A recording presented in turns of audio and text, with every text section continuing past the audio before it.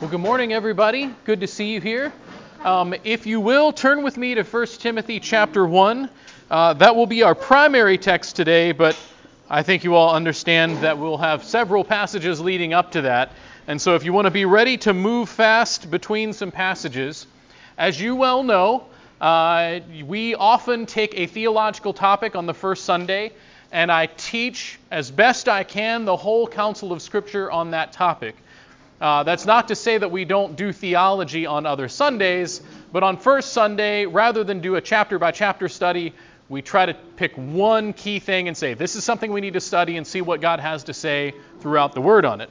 As we introduce this, you all might well know that there is an issue in a special election coming up this week, that is August 8th, called Issue 1, and it is designed to increase the amount of votes it will take in order to add something to Ohio's Constitution.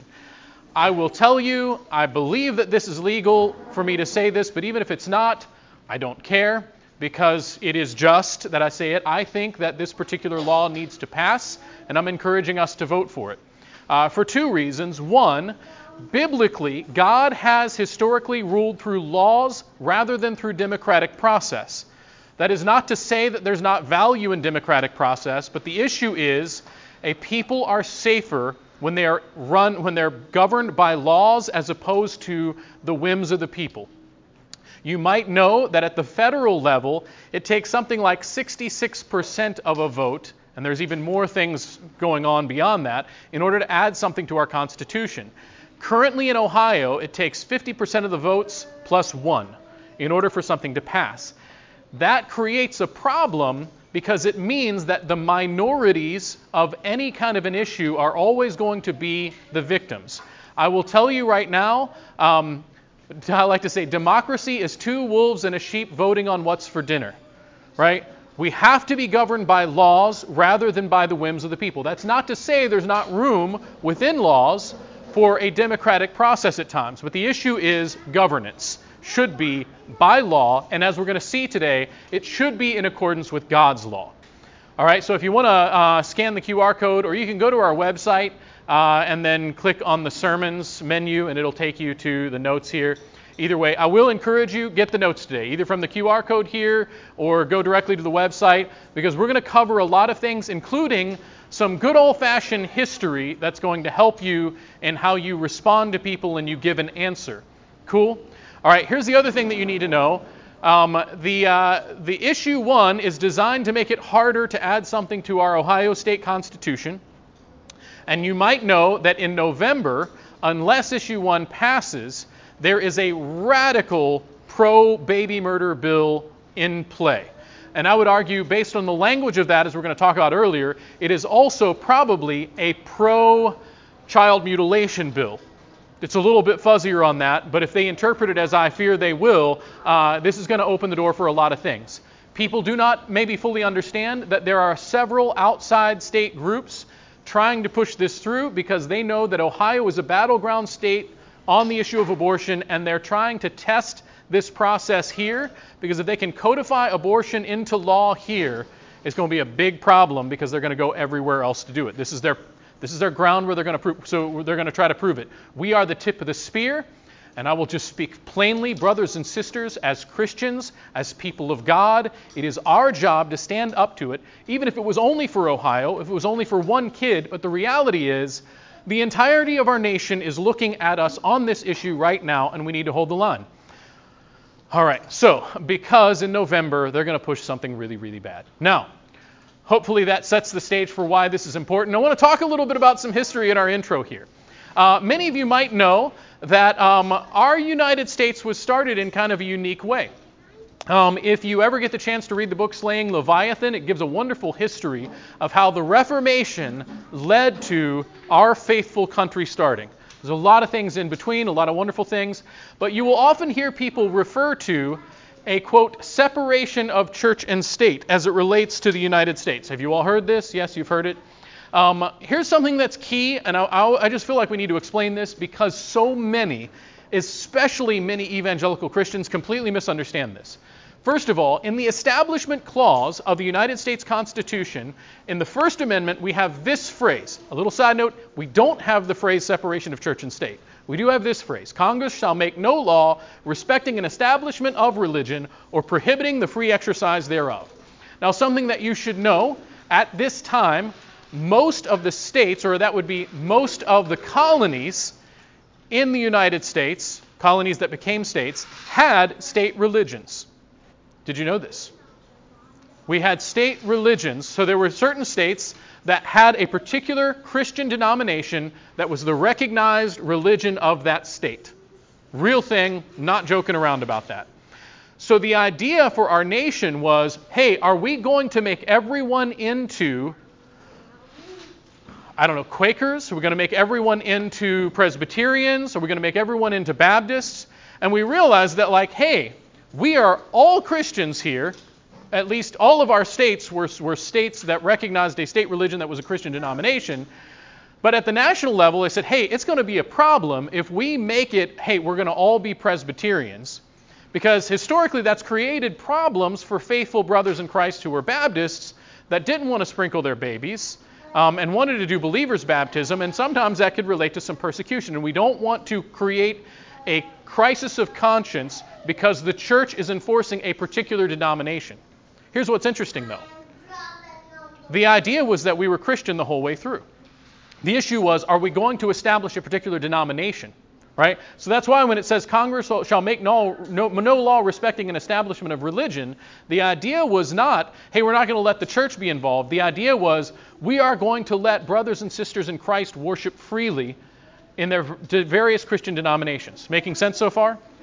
You can understand, though, that if you have a look at how many really influential Presbyterians were at play, some of the Baptists were going to be getting nervous because of this is another important thing. Of the 55 constitutional congressional members, 50 of them were part of confessing churches. Confessing meaning, in order to be a part of that church, you had to agree to that statement of faith. Westminster Confession, London Baptist Confession, whatever, faithful confessions. 50 of the 55 agreed to those, which meant 50 of the 55 were faithful brothers in Christ, affirming the same kind of statements we would. All right? Only 5 were not Orthodox Christians, and what's interesting is they still seem to affirm some form of Christianity, which is really interesting, even though I'd say not a faithful brother, but all of them, including Benjamin Franklin, who was the only one who called himself a deist. Even that guy was always like, hey, we should pray when we get together, right?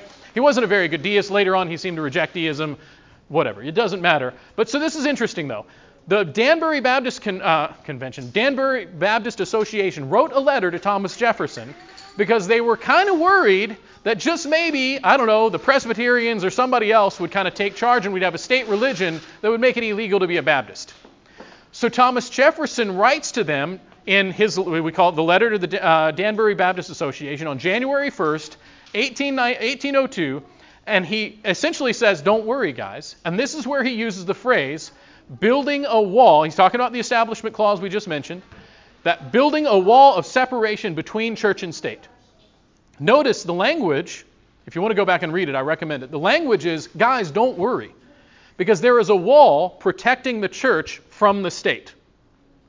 The issue was not, we need a wall to protect the state from the church. That wasn't the issue at all. The issue was, we need a wall to protect the church from the state so the state doesn't get involved in business they shouldn't. The same people who were writing that, keep in mind, cited the book of Deuteronomy more than any other book at the establishment of our nation's constitution. You guys recognize this? The idea was not, oh no, we can't have Christian religion in here. The idea was, we need to make sure our brothers in Christ are free to worship and the state is not forcing a particular type of worship. But there was no idea in which the church could not influence or the Christianity could not influence. In fact, everybody agreed that we were Christian, at least adjectively, as a nation. A little other side note that's worth bringing about. There was people don't realize this, but there was a Supreme Court decision in 1892 that recognized in the majority opinion that the nation of the United States was in fact a Christian nation. Now we say this in an adjectival sense. This doesn't mean that we're the new Israel that we are somehow, that because you're here, you're all saved. But the idea was, we're Christian. In an adjectival sense, for crying out loud, look at all of our laws, look at all of our history, this is what we are. Now, you might then understand, and this is where I'm getting at, that when we established our country, it was being established on Deuteronomic civil law. Things that God wrote down in Scripture, in His law, and the people who were establishing our Constitution said, let's have that. So things like the right to personal property, things like you can't be at risk of double jeopardy, things like you need 2 witnesses to confirm something, all of that stuff comes out of the law of God in the Old Testament and in the New. Side note. All right? And you might understand then that if we look at the history of our nation, we've had a couple of centuries plus now in which people have been clamoring to get to this nation where there is opportunity, where your rights are protected, where you can worship freely, because people love to come where there are just laws. Now, as you all know, as I have said many times, our nation is no longer functioning in accordance with its constitutional laws, for the most part. Although we've been having some wins in the courts, we need to recognize that there is effectively a 4th branch of government, that is the federal offices and appointees, and those people are making decisions and creating mandates that are absolutely outside of their law. This is why it says Congress shall make no law respecting an establishment of religion, because Congress was who was supposed to be making the laws. So when there is a mandate forcing churches not to meet, notice it's not going through the natural process that we have designed. This is how they're getting away with stuff, and this is why, a little side note, we need to get rid of those federal agencies, which I know sounds like something completely impossible, but brothers and sisters, it can be done, and we need to pray for it, because tyranny has been established through our federal offices. It's a whole other conversation. We're not going to get into that yet. What we're going to do is we're going to compare the American War for Independence, which I don't like to call a revolution because it's more of a reformation, compare that with what was happening in France. Some other things, you guys know that the revolution in France happened just a few years after the American War for Independence. Some things were different there, though. Whereas our founding fathers were pointing to Scripture and saying, we got to use this as our basis, in France, they actually rejected all of the Christian vestments, took them out of the temple of Notre Dame, and had a ceremony a few days later where they established what they called the cult of reason. They brought a woman in there who was an actress / opera singer / maybe some other things that were less than savory, that's a little unclear. And they decorated her up. They carried her in a litter. They put various statues of enlightenment thinkers around. And they said, this is going to be our cult of reason. This is our goddess of liberty. And they decided we're going to worship this rather than God. And it was a very clear, very open rejection of God and of His law. And so they actually chanted, they sang this, they said, come holy liberty, dwell in the temple, become the goddess of the French people. Think about that. In Notre Dame Cathedral, in God's own, and I recognize we are the house of God, whatever, but in a building designed for the worship of God, they came in, rejected God, took out all of the Christian vestments and brought in pagan vestments and said, no, goddess of reason is going to be our goddess. It spread very quickly. There were other kind of forms of this kind of belief system that rejected God. And interestingly enough, it went away quickly, though, too, because what happened in the French Revolution was what was called the Reign of Terror, where there was no law, contrary to the American War for Independence, where we could point to the Deuteronomic law. We could even point to historical record of the Magna Carta and other things. No. The French Revolution believed in liberty, fraternity, and equality. And so the idea was, if you have more than me, you are my enemy. Does that sound familiar, by the way? And so the idea of the French Revolution was, oh my, this guy's an enemy because he's got a little bit more than me, or I think he was too chummy. And so you have this thing that starts at the beginning of it with even a king, King Louis, saying, hey, you know what, the people really are getting treated a little bit bad. Let's work something out. Guess what? They killed him anyway.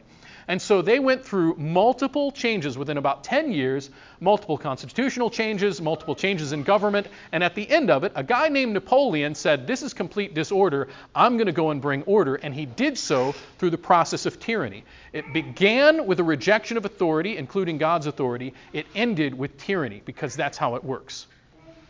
If you want to compare these two things, the American War for Independence, and I'm not pretending like America is without its problems, but it started with a foundation of biblical principles, and it has led to peace and prosperity like nothing that has been seen in all of history. The French Revolution started with a rejection of God, and it ended with uncanny amounts of bloodshed and ultimate tyranny that subjected them to things as bad or worse than what they had before. Sometimes I want to say, choose, modern man, which way shall you go? Because this is what we're up against. So, let me just speak very clearly. The church and state relationship is an important one. We as Christians have a duty to advance the kingdom through the gospel. That is our primary duty, brothers and sisters. Please don't think that political activism is our primary goal today, but let me just tell you, it should be a goal. The second thing is we are to seek for godly laws to be established. And we see that multiple times in Scripture, because God's law is ultimately where we get everything. And so we're going to talk a little bit about this basis of civil law and society.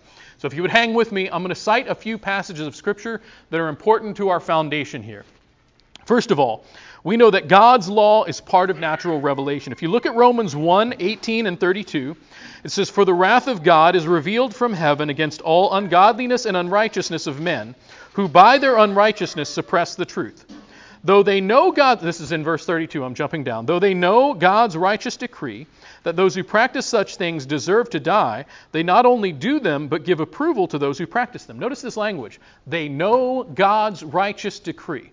This is speaking of non-believers, and he's saying these are people who know what is right, and they are rejecting it, and God is holding them responsible for it. If we look down to Romans chapter 2, verses 12 through 16, it says, "For all who have sinned without the law will also perish without the law. And all those who have sinned under the law will be judged by the law." This is a reference to the Old Testament law, right? The law that God gave to his people. "For it is not the hearers of the law who are righteous before God, but the doers of the law who will be justified. For when Gentiles do not have the law, by nature do what the law requires, they are a law to themselves, even though they do not have the law. They show that the work of the law is written on their hearts, while their conscience also bears witness, and their conflicting thoughts accuse or even excuse them. On that day, when according to my gospel, God judges the secrets of men by Christ Jesus." Notice there's this language of God has put conscience in men, and seems to have even written something on their heart related to the law of God that makes sure that even if you do not have the Old Testament law that was delivered to the Jews, even if you don't have that, you know what is right and what is wrong, because God has weaved it into the way He created everything and put it in you because you're created in His image. This is how He built it. It's how He made it. It's how it's designed. Ongoing, if we want to read back in Deuteronomy 4. Hold on, there's another one. Yeah, Deuteronomy 4. What's interesting then is God's law seems to be about more than just doing the right thing, that there seems to be glory that is brought to Him and blessing that's brought to a people when they obey it. In Deuteronomy 4, verses 5 through 8, it says, "See, I have taught you." Now, Deuteronomy means second law. It's where Moses is essentially re-explaining the law that was already given in Exodus and in Leviticus, and he's giving some details, he's giving some sermon notes, and he says this, "See, I have taught you statutes and rules as the Lord my God commanded me, that you should do them in the land that you are entering to take possession of it. Keep them and do them, for that will be your wisdom and your understanding in the sight of the peoples." Notice peoples, he's talking about other peoples. Who when they hear all these statutes will say, "Surely this great nation is a wise and understanding people." For what great nation is there that has a God so near to it as the Lord our God is to us, whenever we call upon Him? And what great nation is there that when that has statutes and rules so righteous as all this law I sent before you today. Notice the idea of the Old Testament law, and I would say of the universal law that God has weaved into his creation, is not just, it's so egregious and it's so difficult. Yeah, you know what? We can't follow it all because we have a sin nature. But it's not this overly burdensome, useless thing. Everybody can look at it and say, yeah, you know what? That's really fair. That's really just. That's really good. In fact, it's so just. I want to live there under that. Now, again, I need to clarify, there is no sense in which the United States of America is somehow a new Israel. That's not it. There's no unique covenant with our country apart from other countries. I remember growing up and thinking you could only be saved if you were in America. And then I was like, missions, why do we do that?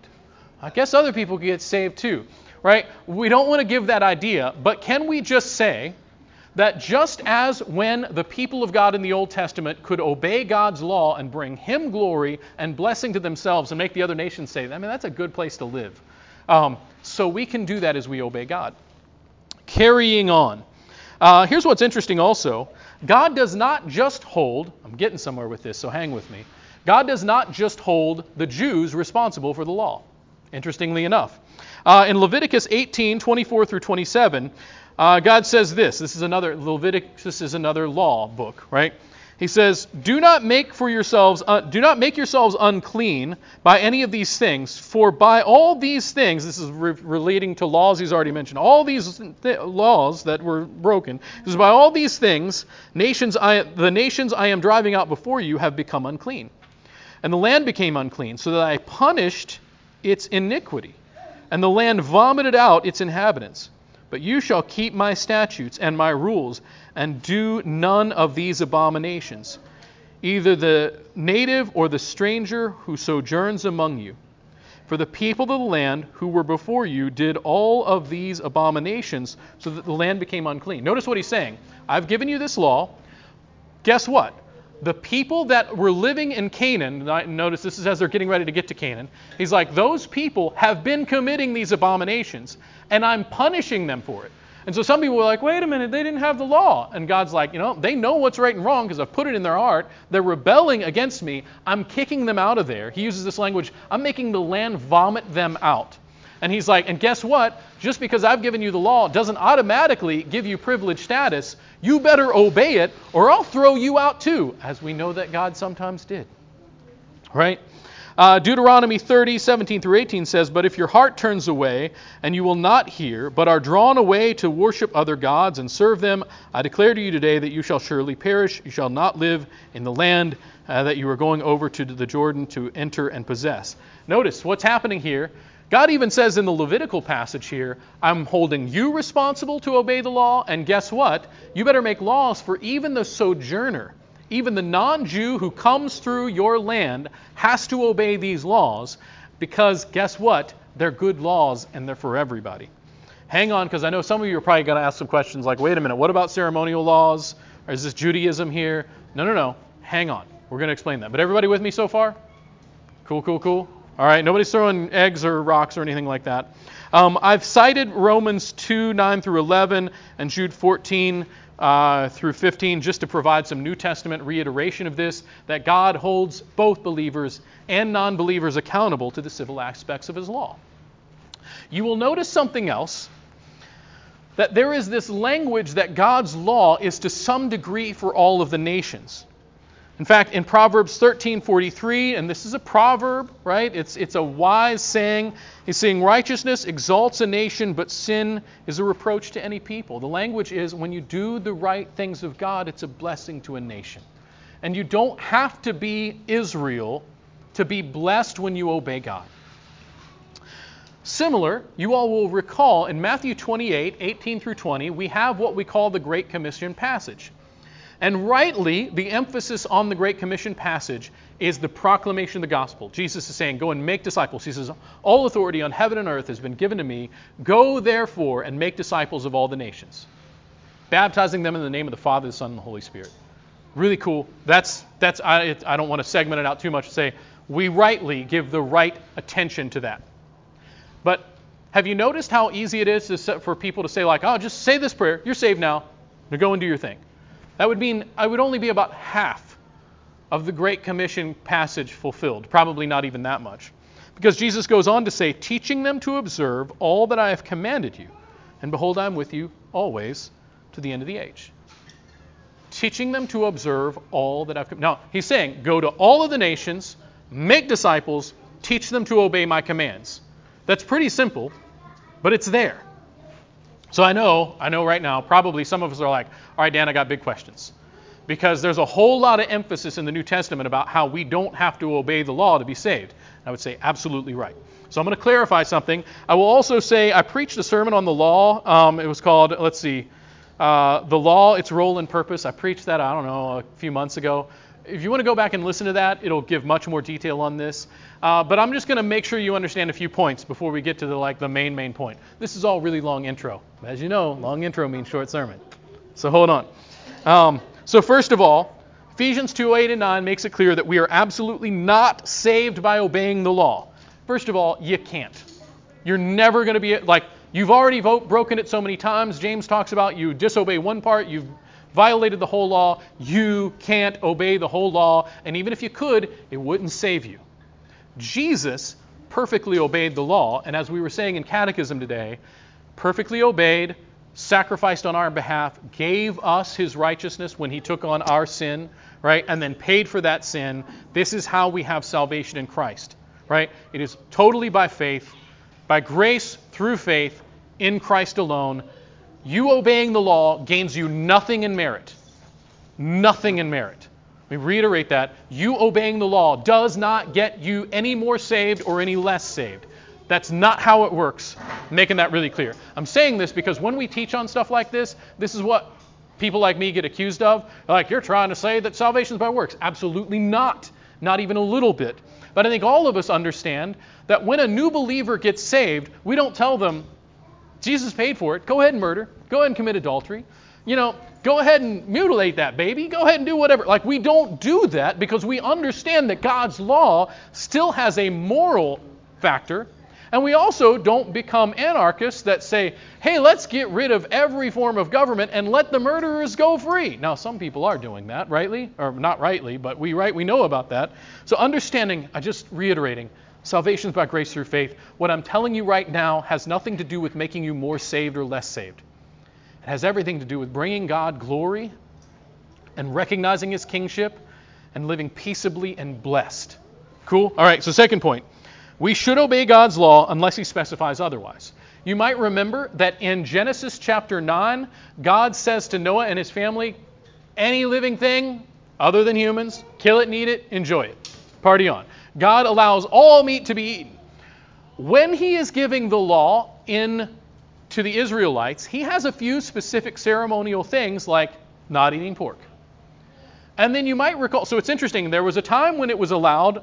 So this is different than the universal natural law. And then there was a time for a certain people, God said, no pork, right? It doesn't give a lot of specifications as to why. You could argue that there's some cleanliness things and some other stuff. A lot of people don't eat pork because they're like, I don't think it's as healthy as whatever. It's fine. But you will recall in Acts 10, chapter 10, verse 15, God puts Peter into a vision. He lowers a sheet from heaven, and it has all these animals, including some unclean ones. And he says, Peter, kill and eat.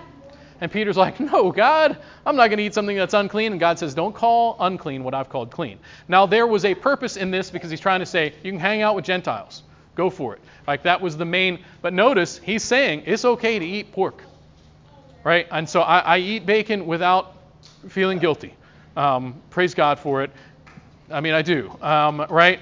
Because that seems to be something that God has said, I'm lifting this right now. Just as for my children, I might say, hey, don't do that. And then another time I'm like, do that. Right? There are times where there are certain things where it's like, okay, now you can do this. We understand this. Cool.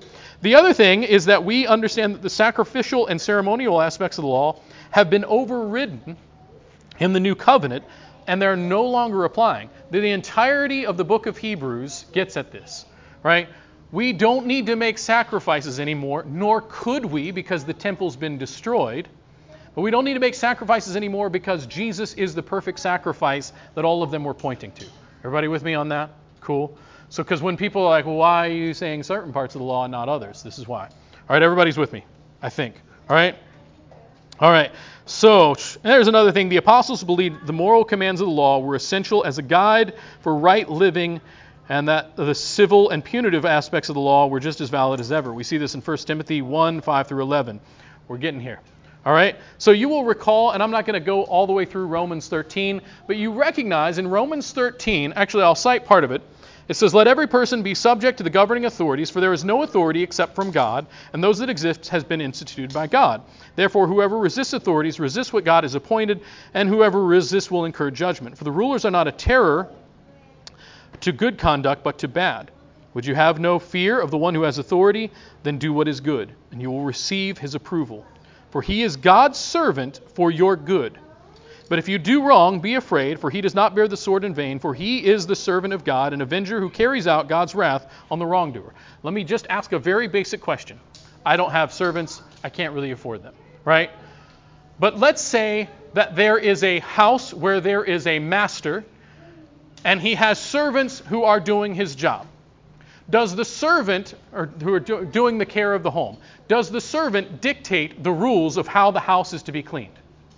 No, the master does, because it's his house, and the servants do what he says. So do the civil magistrates that God has placed over us decide what is right and what is wrong? No, they don't, right? Because God has given his law, Jesus is king, and he says, teach them to obey all that I've commanded you. It's pretty simple. God has decided what is right and wrong. Civil magistrates are his servants, and when they disobey him, it's our duty to disobey them, to obey him. But in general, we should be obeying them, brothers and sisters, because God really has put them there for our good. Please don't hear me saying that like we should just rebel against all of them. In fact, keep in mind, what the French Revolution did was rebel against authority of all kinds, including God's. The American War for Independence actually cited the law and said, King George III, you are violating your law and God's law, and we're asking you to obey it. We're not the ones violating it here. You are. Please get back on board. And they petitioned, they appealed, and when there was nothing else they could do, they defied that tyrant. Carrying on.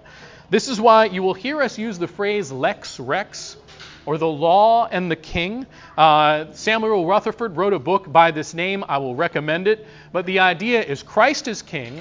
He has given us his law, and thus we are to obey his law, and any civil magistrate is to enforce that. This brings us to our primary text. Don't worry, we're almost there. In 1 Timothy 1, 8 through 11, Paul writes to Timothy, and he says, now we know that the law is good. Now, this is the same Paul who is saying, hey, those Judaizers who are saying you have to get circumcised in order to be saved, I wish they would emasculate themselves. That's that Paul. He spoke pretty strongly, and a lot of people are like, Paul must have hated the law. But he hated Judaizers who made you think that you had to obey the law to be saved. But that same guy, inspired by God in both passages, says, we know that the law is good if it's used lawfully. Like, when you use the law as it is designed, as God has commanded in it, it works out pretty great, guys. He says, understanding this, that the law is not laid down for the just, but for the lawless and disobedient, for the ungodly and sinners, for the unholy and profane, for those who strike their fathers and mothers, for murderers, the sexual immoral, men who practice homosexuality, enslavers, liars, perjurers, and whatever else is contrary to sound doctrine, in accordance with the gospel of the glory of the blessed God with which I have been entrusted. What's the language here? It's that we need the law to restrain evil. Because there are murderers, there are enslavers, there are perjurers, there are liars, there are homosexuals, there are other forms of sexual immorality, there's people who strike their parents, all of these things, and he's like, we can't allow this to go on. The law needs to be used lawfully to restrain evil. He seems here to be affirming the civil use of the Old Testament law. Make sense? Some would disagree. They were like, no, he's just talking about the moral things. And I'm like, I mean, I can go around talking about how moral it is, but unless there's punitive punishments, I don't see how it's useful for anything other than evangelism. And I will say that, or for me growing in my faith. But he's just saying here, he's like, this is for the bad guys. We need the civil law for the bad guys to hold them back. Okay, all this making sense? All right, speaking of bad things, we're going to talk about issue 1 for a second. I think I need to just walk this through a little bit. So issue 1, the idea here is it will require any proposed amendment to the Constitution of the state of Ohio to receive an approval of at least 60%. That's just a stronger majority, still less than what happens at the national level. It protects our Constitution a little bit. Cool? And I think that's a good thing. We just went over how it's law that is what protects us, not democratic process. Could reiterate that a long time. French Revolution was democratic, right?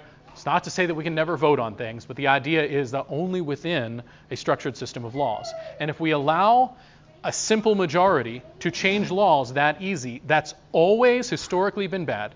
And I know we like to think of like, oh, democracy. I actually want to stop people when they say, I love our democracy. I'm like, we're not supposed to be a democracy. We're a republic. We're supposed to be governed by laws. That's how it works. We have democratic aspects in this. Praise God, that's fine. But within the context of a law. So I would say this is a good thing. The other thing is that it's going to require that if there is a petition for any type of a constitutional amendment or so forth, they're going to have 5% of the electors from each county. That means you can't have Columbus getting all of their liberal people to decide that they're going to put this law up and then them vote it in without people in Lorain County or whatever county, Huron County, Erie County, being able to have a say in it. Make sense? This provides some protection. Cool? All right, so it's going to require a certain number of signatures, the whole thing. I will say there is nothing in Scripture that specifically outlines that issue 1 is godly. Can I say that? But there is a lot in Scripture that affirms the idea that laws should match God's law and that we should be governed by laws rather than merely by democratic process. Can I say, though, there is a bigger issue here, and I will just acknowledge that the pro-abortion crowd has put forth this other bill that is a constitutional amendment that will do some key things that are really bad. It will make murdering babies in Ohio a constitutional right, putting that in parentheses. Effectively, there would be nothing legally we could do to stop abortion in any circumstance. It does not give any rules for children, so that means, I'll be very plain, a terrible abuser, 35-year-old man say, could abuse a child, get her pregnant, take her to a Planned Parenthood, terminate the pregnancy, thus destroying both that life, but also hiding the evidence of what he has done. By this constitutional amendment, that will be allowed, and we will not be able to do jack about it, at least not jack within the law. All right? Second, it mentions reproductive decisions should not be limited.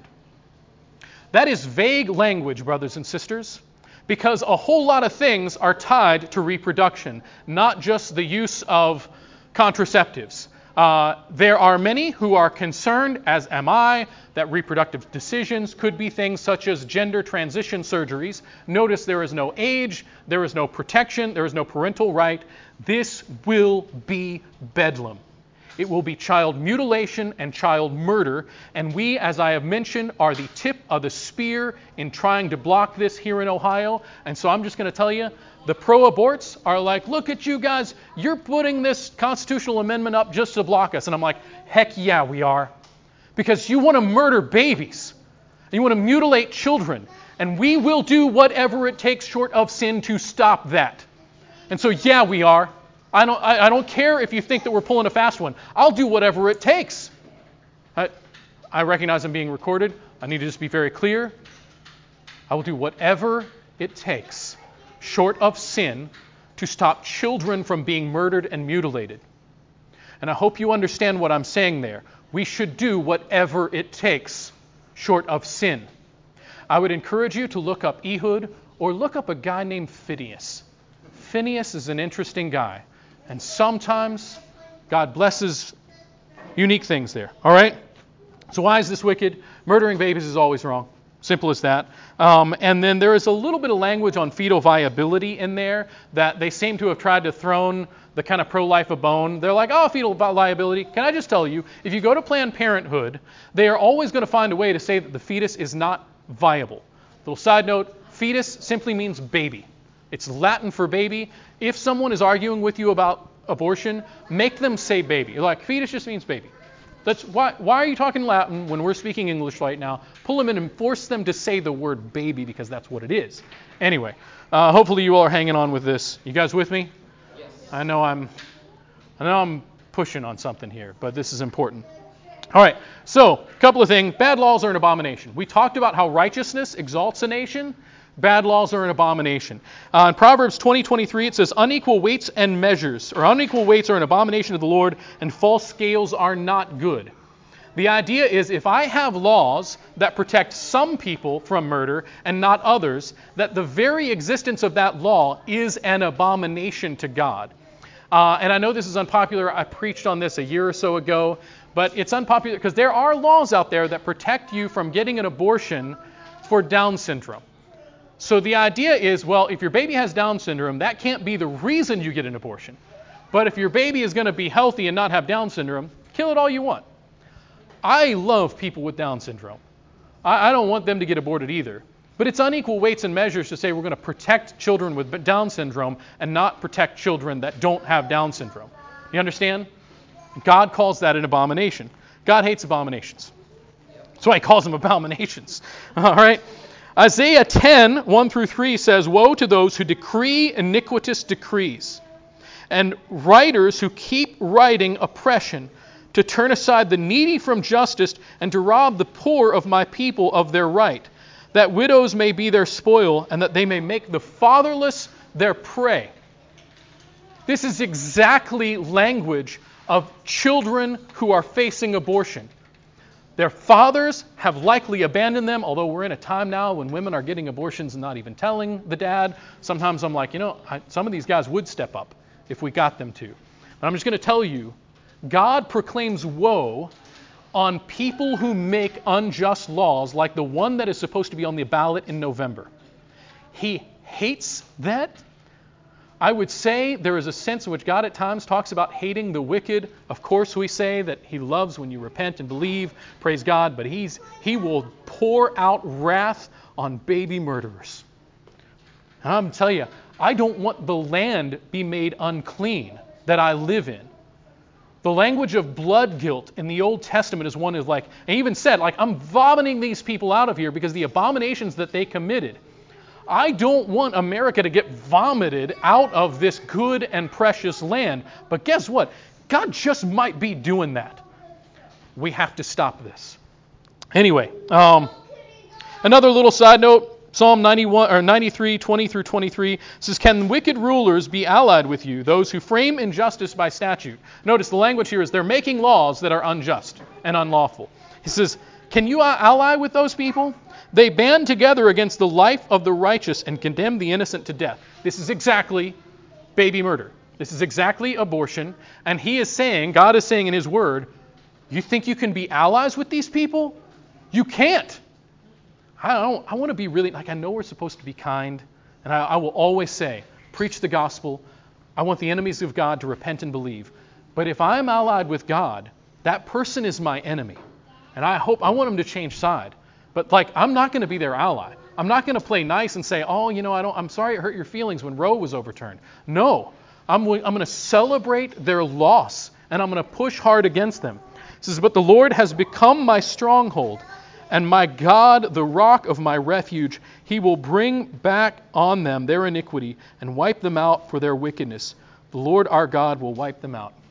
So this is our prayer. I know this is imprecatory. It is, and it's biblical, that God will wipe out those people who do these things. So be on his team. Pray for that wiping out. Pray for their repentance.